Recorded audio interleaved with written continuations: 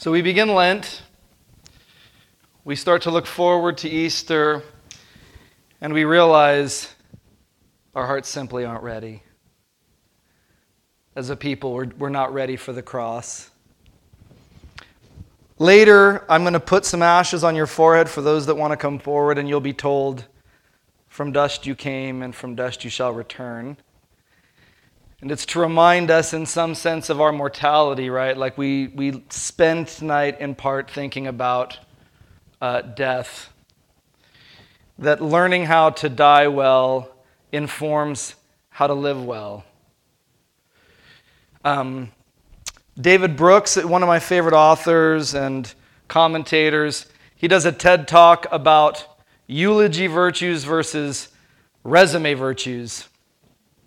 There's like the things you put on your resume, all the work I accomplished and the things I checked off and did. And that's great. But that's not the stuff you want people to say at your eulogy.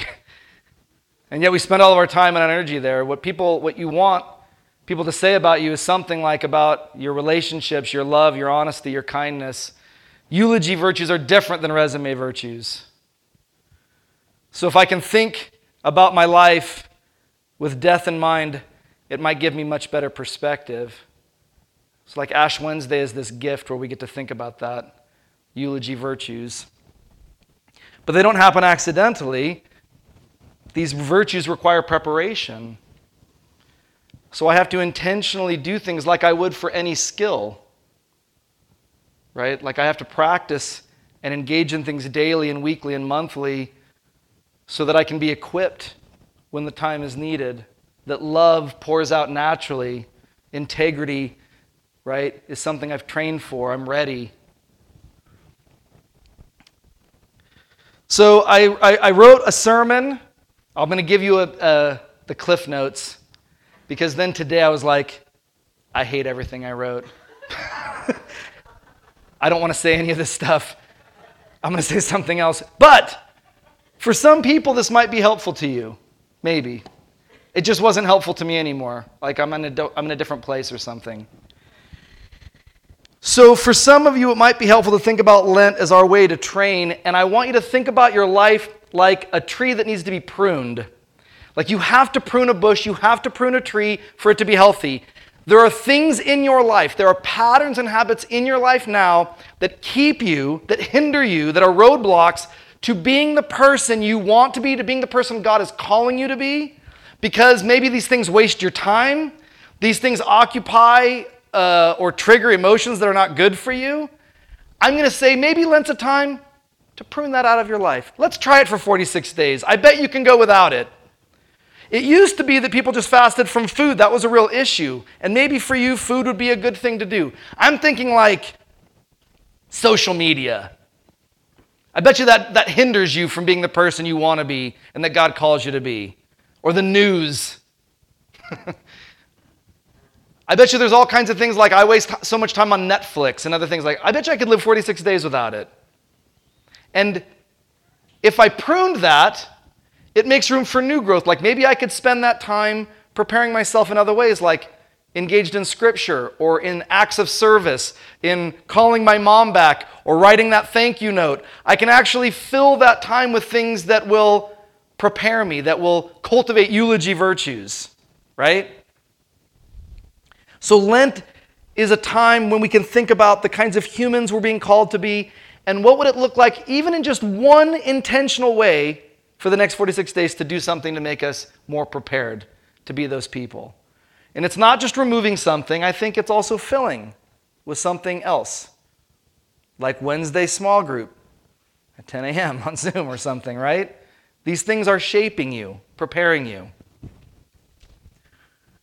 To what end? So this is the question I always want my students to ask. Okay, you said this stuff, Joe, for what purpose? Like why? Today's scripture is pretty clear.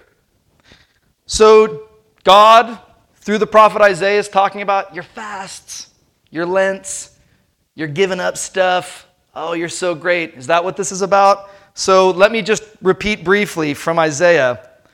Is such the fast I, the Lord, chose, a day to humble oneself Is it to bow down the head like a bulrush and to lie in sackcloth and ashes? Will you call this a fast, the day acceptable to the Lord? Is not this other kind of fast what I chose? To loose the bonds of injustice, to undo the thongs of the heavy yoke, to let the oppressed go free, to break every yoke, to share bread with the hungry, to bring the homeless into your house, to see the naked and clothe them. Is that not the fast that God wants? To what end do we prepare ourselves during Lent? For justice, for the marginalized, for those with no voice. It's to go and to love them and to lift them up and to give them a voice. And some of those people are us, feeling voiceless and powerless and marginalized. Some of them are us. But this does not come natural to me. I'd rather just worry about me and my family. Why do I want to worry about these other people? These annoying people around me in my neighborhood, at work, my students or whatever. Like I have to train and prepare so that I do care, so that justice is on my heart. That's the fast that God wants. So some of you, this is helpful. Like, yes, Joe, I needed this inspiration. Like I'm going to find something in my life to cut out, to train and fill it with something else. Awesome. But I don't feel like that. I feel like tired. Does anyone feel, I feel like the whole tone and tenor of where I work, my colleagues, my students, everyone's on edge. Ukraine, all that is a big part of it, but it's like COVID won't end, division, it just feels like, ugh. Like I just feel done, totally done. And I just got back from sabbatical. I can't imagine how all you people working feel. Must be so much worse. And so then the thought of like, you know what, Joe? Let's start working for justice. Today felt like the last thing I wanted someone to tell me. Like I got nothing. Okay, so if you felt inspired by the first half of my sermon, awesome. If you feel like I do, let me just say a few words. This might help. Oh, great. So strike one for Joe already in Lori's mind. I've already struck out on the first part. The words kept going through my head over and over today. You're just dust. Like, you're just dust, you're just dust, you're just dust. Like, it kept going over and over. And I don't mean it in like a self-deprecating, like Joe's awful. It was like freeing. Like, of course you can't get everything done, Joe. You're just dust. Of course you can't meet every student's need, parishioner's need. You can't figure all this stuff out. The world's a mess. You can't solve Russia and Ukraine. You can't make Christians agree with one another. You can't solve political divide. You're dust. That's it. And just saying it, just acknowledging that I'm dust, made it feel like I don't have to do that. Like I'm broken and fallible and finite and tired, and at the end of my rope, I'm just dust. And that's all God wants. That's it. Like, I'm going to spend Lent saying, here's my dust, God. Here it is. Like, this is all I've got. Here it is. What can you do with it? Like, I feel broken and I feel tired, but I know you can use it. I recognize, though, that there are different kinds of people. There are people like me who need to be reminded they're dust because most of the time I'm the type A go-getter who does check everything off his list, who ensures I check everything off my list. My family will tell you at their expense I get it done. Not always great, right? So I have to remind myself, nope, you're dust. Just give that to God and it's going to be okay, right? But some of you feel like dust all the time. Some of you feel deep shame and guilt, like I can't get anything done, like something's defective about me. So let me remind you that you're dust with one additional word.